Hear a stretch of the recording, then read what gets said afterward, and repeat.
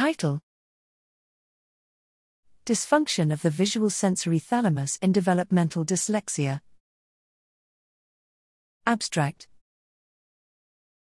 Developmental dyslexia, DD, is a reading disorder with a prevalence of 5 to 10%.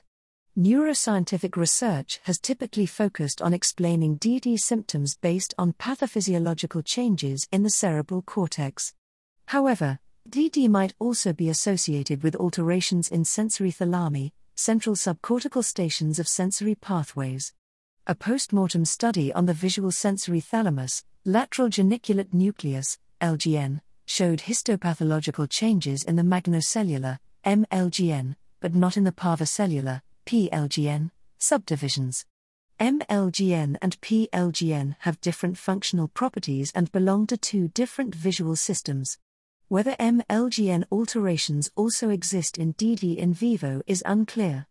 Also, the potential relevance of MLGN alterations to DD symptoms is unknown. This lack of knowledge is partly due to considerable technical challenges in investigating LGN subdivisions non-invasively in humans.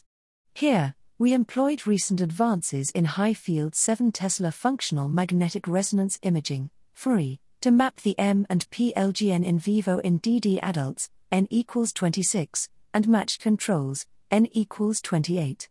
We show that MLGN responses differ between DD and control participants. 2. These differences are more pronounced in male than in female DD participants, and 3. MLGN alterations predict a core symptom of DD in male DD participants only, i.e., rapid naming ability. Our results provide a first functional interpretation of MLGN changes in DD and support DD theories that propose a direct relevance of sensory thalamus alterations for DD symptoms.